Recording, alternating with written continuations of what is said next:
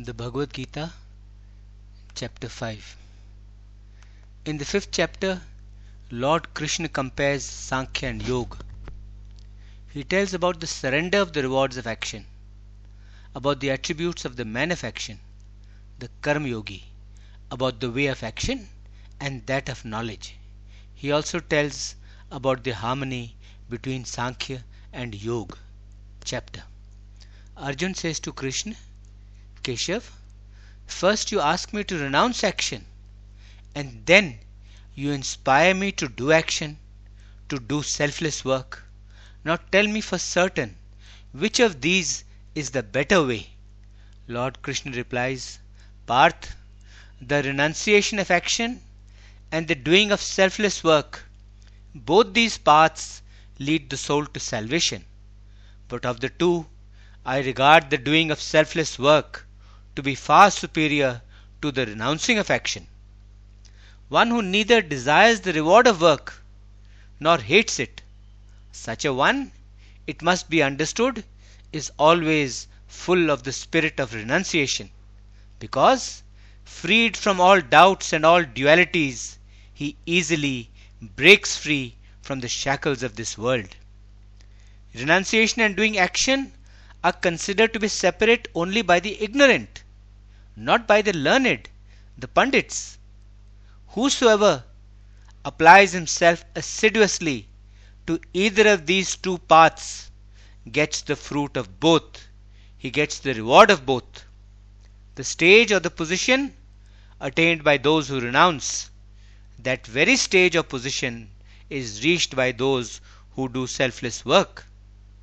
He who understands that both the paths, that of renunciation as well as that of selfless work, are one and the same, he truly sees, he truly understands.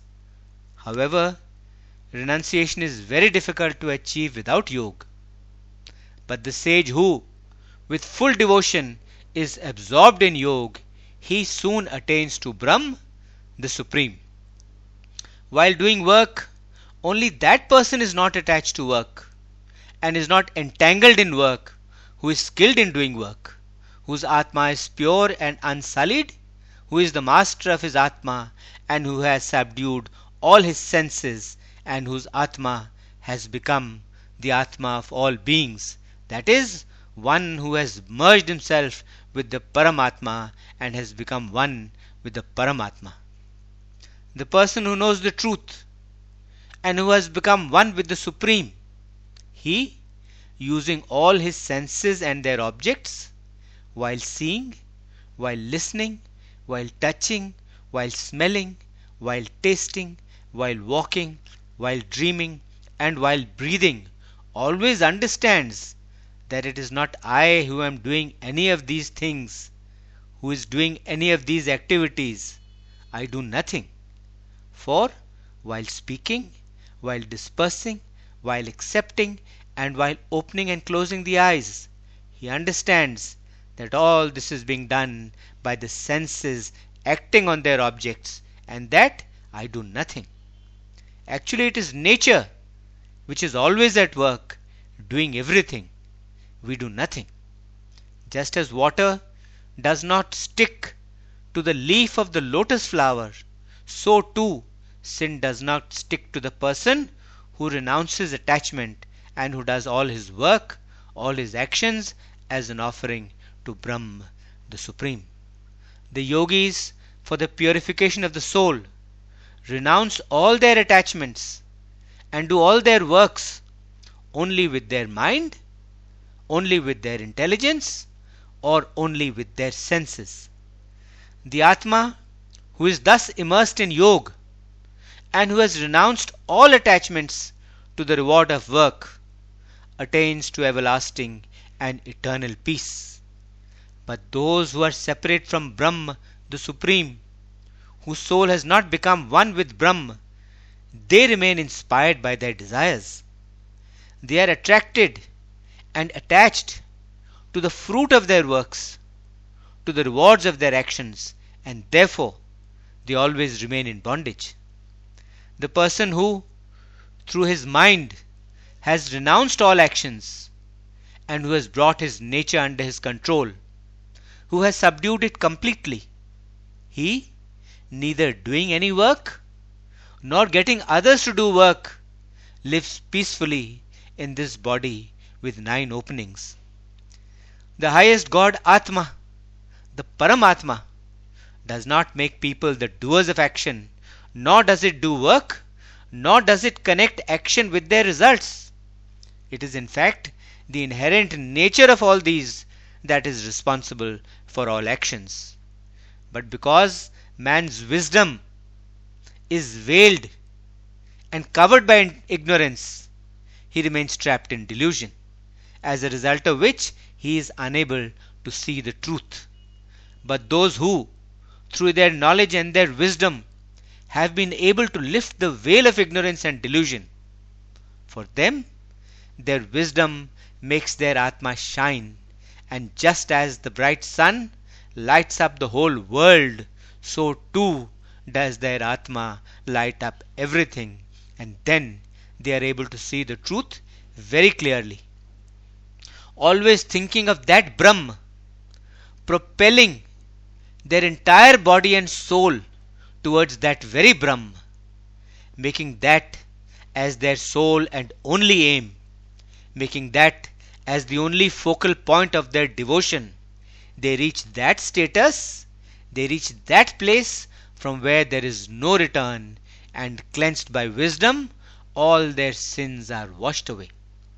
The learned ones, on account of their wisdom and the accompanying humility, regard all creation and all beings equally as one and the same, the high and the low-born, men and women, birds and animals, and all other creatures. They see them all with the same eye, they regard them all as the same, seeing no difference whatsoever. The person whose mind is stable and balanced, he has, here on earth itself, in his very own lifetime, conquered the world. The Paramatma is without any blemish, without any taint, and is the same in everyone. Therefore, such a one is always established in the Paramatma. One should neither rejoice on obtaining the good or the pleasant, nor grieve on obtaining the bad or the unpleasant, or when sorrow or misfortune strike. He should neither be happy, nor should he be sad when happiness or sorrow visit him. The person who in this way is able to make his intelligence stable and fixed, and become free from delusion, only he knows Brahm, and eventually he becomes established in Brahm, and then Brahma the Absolute becomes his home. When the Atma does all acts, all works, and enjoys all pleasures and all enjoyments without being attracted or attached to outside contacts, outside things or outside objects, without being entangled in them, then that person who has set himself on the path of yoga to achieve the Param Atma, he experiences the joy and the bliss which is eternal, which is never ending, and which never wanes. Pleasures obtained through the enjoyment of material objects are fleeting in nature. They are temporary. They come and they go. They have a beginning and they have an end. They do not last forever. And they also house sorrow within them as well. Such temporary, finite, and limited pleasures have no charm for the wise. They give no joy to the wise, who seek joy only in the eternal and in the everlasting. The person who, in his very own lifetime, before he leaves the human body, before his death, is successful in curbing and in mastering the rising tide of his passions, his desires, and his anger, he is the true yogi, and he is truly happy. The person who finds happiness within himself, who finds bliss within himself, and who finds the light within himself, such a one, such a yogi, becomes one with Brahma, the Supreme, and he attains the supreme state, the state of salvation. Those pure souls whose all sins have been destroyed, whose all doubts have been resolved, whose mind and thoughts are disciplined, and who find joy in doing good to all, liberation and final release is very near to them.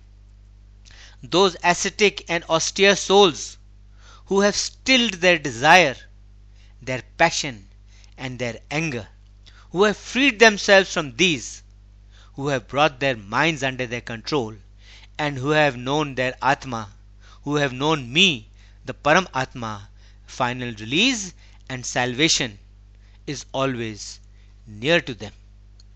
The sage who is able to keep all objects outside himself and all issues outside himself, focusing his sight between his eyebrows, equalizing both the incoming and the outgoing breaths, and who is able to control his senses, his mind, and his intelligence, such a sage is ever keen on salvation.